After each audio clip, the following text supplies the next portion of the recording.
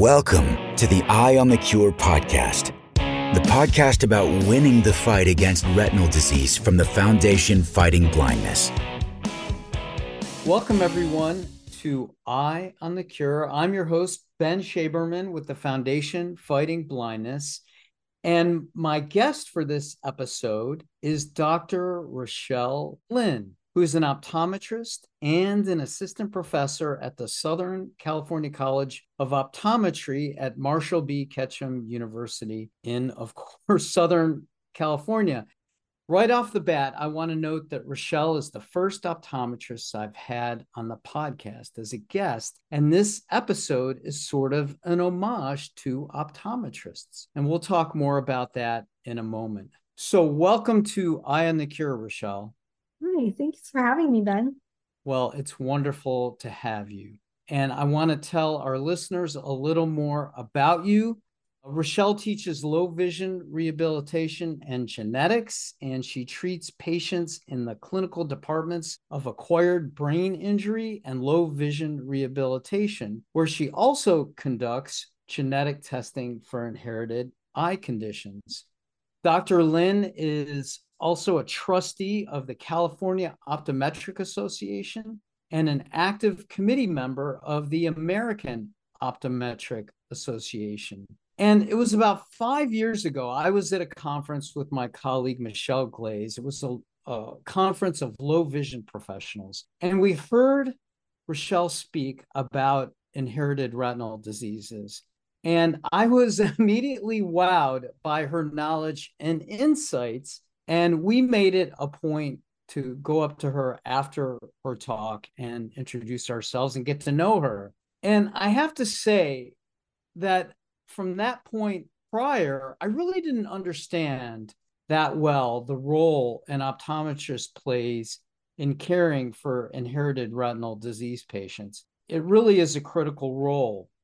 And just to give our listeners some context for this conversation about optometry and the role of optometrists, I wanted to mention that there are nearly or somewhere in the neighborhood of 50,000 optometrists in the US. Ophthalmologists, quite a few less, 18,000 ophthalmologists. And when it comes to retinal specialists, there are only about 2,000. So when you think about where people are getting their eye care, most average people, it's often with optometrists because they're just so much more prevalent in the US. So optometrists are really an important part of the journey for inherited retinal disease patients, as well as patients with other eye and retinal conditions. So Rachelle, just to start us off, tell us what you feel your mission is as an eye care professional, someone who sees patients, and as an optometry school instructor. Of course. Well, first, as a faculty member at the Southern California College of Optometry, we have written missions, and one of those missions is to inspire and educate the future doctors of optometry through providing collaborative, evidence-based, ethical, and equitable healthcare. And then additionally, as an eye care professional, my goal is to help patients obtain the devices and resources they need to maintain their independence and reach their goals. Got it. Thank you for that. So when you see a patient with an inherited retinal disease or maybe age-related macular degeneration, what is your goal with that visit, especially if it's a new patient that maybe you haven't seen before? Yes. Well, with new patients and existing patients within our clinic, it is a little bit different, that initial exam. Number one, we want to get a very thorough case history so we understand the patient, where they're coming from, what their vision is, and what their history is, and what their goals are. Secondly, I want to make sure that the patient has received a diagnosis and, importantly, understands their diagnosis, including what their prognosis is and the impact on their vision. And it's good that we have that time to sit down with patients and explain to them what's happened to their vision and what they can expect in the future. We also want to make sure the patient is up to date on their ocular health management, which includes treatments depending on the patient's disease etiology. For example, if the patient has wet age-related macular degeneration, I want to make sure that that patient is seeing their retinal specialist ophthalmologist to get their anti-VEGF injections, for example. And then just checking up with the patient if they are aware of current and upcoming clinical trials and treatment options. In particular with IRD patients, inherited retinal disease patients, I also want to check that they are up to date with genetic testing and genetic counseling. If they've had genetic testing a long time in the past and it was inconclusive, we might want to consider retesting. And if the patient had genetic test counseling a long time in the past and has newer questions now or is starting a family, we can redo a genetic counseling session as well. We want the patients to know the inheritance pattern of the condition and the possible implications for other family members. And this also helps inform the patient if they may qualify for gene-specific therapy or clinical trials. If the retinal disease is affecting the patient's vision and their ability to do the things that they want to do with their vision, we want to make sure the patients have access to low vision devices and resources. And we want to make sure that the patients, very importantly, don't lose hope. Don't give up on their goals. Don't give up on what they want to achieve within their life. Everyone after vision loss has to learn how to adapt and sometimes do things differently from the way they're used to. And if we can find a different way for patients to accomplish their goals and their dreams, be those personal or educational or career dreams, that to us is success within a low vision clinic. Right. And what you just talked about sort of underscores the answer to the question that I'm about to give you, but I do want you to elaborate more on this. What is the difference between an optometrist and perhaps an ophthalmologist or a retinal doctor? And how do you work with a retinal specialist or an ophthalmologist to help the patient on their journey? Sure, this is a question we get all the time because the words are very confusing, optometrist versus ophthalmologist. So I'll start with the education. Optometrists and ophthalmologists both need to complete their undergraduate degree, their college undergraduate 4-year degree. And then after that, optometrists enroll in a 4-year program that is specifically optometry school, which focuses on all of the body health parts that are affected by vision and vice versa, and then focuses on optics, lenses, and then also ocular health disease diagnosis and management. Our entire 4th year of optometry school is based on in-person patient-directed care through different rotations, and students may see patients as early as their 1st year. Medical doctors go through 4 years of medical school, and after they complete their medical school, which focuses on all parts of the body, then they select a specialty. And for a lot of our ophthalmologists, they obviously selected ophthalmology, and then they might even further specialize into different areas such as anterior segment, glaucoma, or retina, or optic nerve, for example. Right. And one thing that I learned in learning about optometrists is often what a great job a low vision optometrist can do in helping somebody with vision loss get resources and accommodations and so on to help them make the most of their existing vision. Can you talk about how you evaluate a patient who has low vision so you can best accommodate their needs? Yes, well, going back a little bit, I forgot to mention optometrists can also specialize in different areas. For example, I did my residency after my 4 years of optometry school in a rotation that included low vision rehabilitation. And there are also ophthalmologists who specialize in retinal disease, as well as there are ophthalmologists who specialize in low vision. And then the way that we work together is almost all of my patients who have inherited retinal disease also have a retinal specialist ophthalmologist, because if there is a treatment available that requires surgery, such as an injection, the ophthalmologists do those surgeries because optometrists do not do that type of surgery. However, when it comes to prescribing devices, that is something that optometrists specialize in. Got it. And so what types of tests do you do to evaluate someone's vision so you can best accommodate?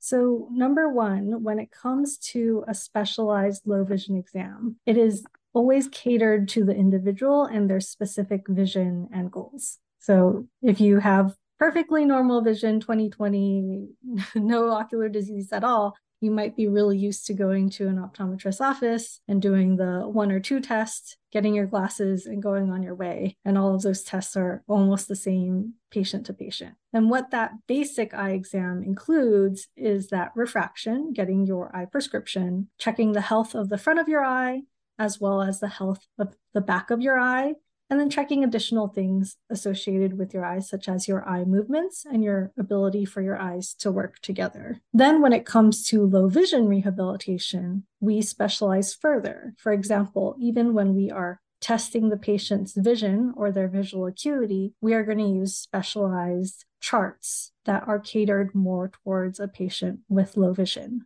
things that have larger letters or larger numbers on them. And then we also want to do a more thorough assessment of the patient's visual field and their contrast sensitivity, or their ability to see low contrast. Our refraction, or the process where we determine which lenses are the best in front of the eyes, that's also going to be a little bit more specialized because we do something called a trial frame refraction. Rather than putting the patient behind the normal instrument, the phoropter, which can close off some of that side view and is less natural of a viewing environment, we want to do the refraction within a trial frame that is on the patient's face.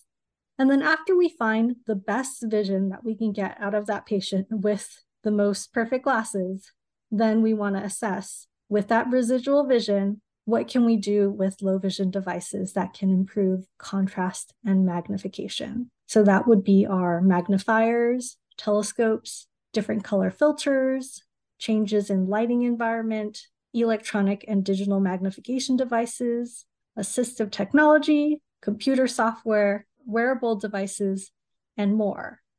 And some of these devices are going to be task specific. So, for example, a kid who needs glasses and a telescope that they can use within a lecture hall might need one device when they're within the lecture hall, but they might need a separate device when they're reading text when they're at home. And then with returning patients, we want to assess how they're doing with their current devices, determine if those devices are meeting the patient's needs, and decide if we need updates, because as we all know, technology is constantly improving and evolving, and we want to make sure that our patients have up-to-date devices. Right. And I have to say, people in your region, if they're getting referred to you, they're very lucky because you understand inherited retinal diseases and low vision needs really well. And I presume there are doctors in your area who refer to you and vice versa. You're referring your low vision patients to the right retinal doctors. But in a lot of other areas in the country, those referrals don't happen as readily. I think retinal specialists aren't always up to speed on what low vision optometrists and resources are out there. For people who may not be getting referrals in their communities, do you have any recommendations about how they might find a low vision professional in their community? Yeah, this is a very big issue across the country. And I'm lucky enough to be in a pretty populated area in Southern California. But even then, there are only a handful of low vision doctors in our greater LA Orange County area. And I have patients who drive for hours to come to our center. And I can only imagine how much more difficult that is in other parts of the country. And likewise, for having those patients find retinal specialists or ophthalmologists who are up to date with IRD research. A couple resources that might be helpful. The American Optometric Association does have a find a doctor search engine where you can look for an optometrist within the country based off of your zip code, but you can select specifically for low vision rehabilitation. And these are doctors who have updated their profile specifically to say that they are equipped and happy to see patients with low vision. So that's one possible resource. And I feel bad or don't feel bad sending it back to you, Ben, but saying I know a lot of patients tell me they find out about us just by contacting FFB, getting in contact with the local FFB chapters, or even contacting the national FFB network, because you're all very aware of where the doctors are around the country. That is true. Thank you for that plug. On our website, we have a list of retina doctors, and that includes a lot of low vision professionals as well. And you're exactly right. Through our chapter network, we're well connected to a lot of low vision clinics throughout the country. So those are good suggestions. Thank you, Rachelle, for that plug. Now, another way that people can deal with low vision is through rehabilitation or orientation and mobility training. Do you refer people to those kinds of professionals? And what might they get from a low vision rehab person or an O&M instructor? Absolutely. We spend so much of our time referring patients to as many resources as they can possibly get their hands on within their area. Because if you're suffering with vision loss and you need to maintain a job or continue excelling at school, we want you to have everything you could possibly get. So that includes, for example, our state, and every state has their own version of this, but in California, we have our Department of Rehabilitation through the state. And that program is for anyone who is an adult age, who is either going to school, working, planning to go to school, or planning to work. And that agency helps patients get set up with a low vision exam with a low vision specialist and helps them obtain the resources that they need to excel in school and work. So that's a huge resource, because I know a lot of insurances don't cover these low vision devices. And if you're able to get that coverage through your state, that's excellent. The other thing is we absolutely refer to our local resources. And at least in California here, we have Braille Institute, we have Dale McIntosh Center, we have all sorts of different organizations that do things that help out the patient more so than what we can do within the eye exam office. So for example, there are organizations that help with in-home assessment for low vision, lighting and magnification and devices needs. Our Braille Institute nearby does excellent classes for seniors on how to use technology, how to do things around the house. And then they also do orientation and mobility training for patients with white canes and dog guides. And we also have local resources that provide driving rehabilitation, which includes driving assessment and behind the wheel training. So absolutely, we want our patients to get those referrals wherever you are in the country. Find those resources that are going to be helpful for you. Right. That's a great point. And again, through the foundation's chapter network, you find a local chapter. You can find chapters on our homepage of our website toward the top. And if you get in touch with a local chapter, we can try to get you connected to the right resource in your community, be it low vision or rehab or orientation and mobility. But all of those resources are so important. Obviously, the foundation is focused on treatments and cures to save vision or restore vision. But in the meantime, while we're doing that difficult work, there's so much patients can do to make the most of their remaining vision and navigate the world much better and do the activities that they enjoy doing. So to finish up, I really appreciate all your insights and thoughts about how you help patients with their vision and do assessments and so on. What inspired you to get into this field, to become an optometrist? Well, I always enjoyed teaching and healthcare. And for a while, I did a little bit of research in a hospital that had a urology department. And I realized, you know what? Urology is great, but it's not the part of the body I'm inspired to care about. And what I wanted was a field of medicine where I got the opportunity to really get to know my patients. And so I started optometry school, and during my fourth year rotations, I happened to have a rotation that was at a low vision site. And at that point, I wasn't planning on specializing in low vision, but I was absolutely inspired by all the amazing patients that were there, as well as the amazing staff doctors that worked there. What really struck me was that when you're working in low vision, you get the opportunity to know your patients. And it's actually part of my job to know my patients, to know what their story is, where they've come from, what they're dealing with, and what they want to achieve. And I love having that time together with patients and to work with them to come up with solutions. So it's always exciting. It's always fun. And I love what I do. And if you don't mind a short story, I just met this wonderful lady today. I was doing her phone call to see what she wanted to get out of her low vision exam. And she's 59 years old. And she was telling me that she would love to make it to the base camp of Mount Everest, not all of Mount Everest, but just the first base camp, so that she can go and cook chicken soup for all the other climbers there. And I thought, wow, what a wonderful goal. We need to get this woman up to Everest. So it's great. Every day, every patient that we see is great. Well, that's a great story. And I hope you can help this woman get to base camp so she can cook that chicken soup. That's wonderful. Thank you for sharing that. And Rachelle, thank you for taking time today to tell us about your work as a low vision optometrist in Southern California. It was great insights. You're full of great knowledge and skills to help your patients. We appreciate that. Thank you, Ben. Thanks for having me. You are welcome. And listeners, thanks as always for joining Eye on the Cure. It's great to have you, and we look forward to having you back for our next episode. See you later. This has been Eye on the Cure.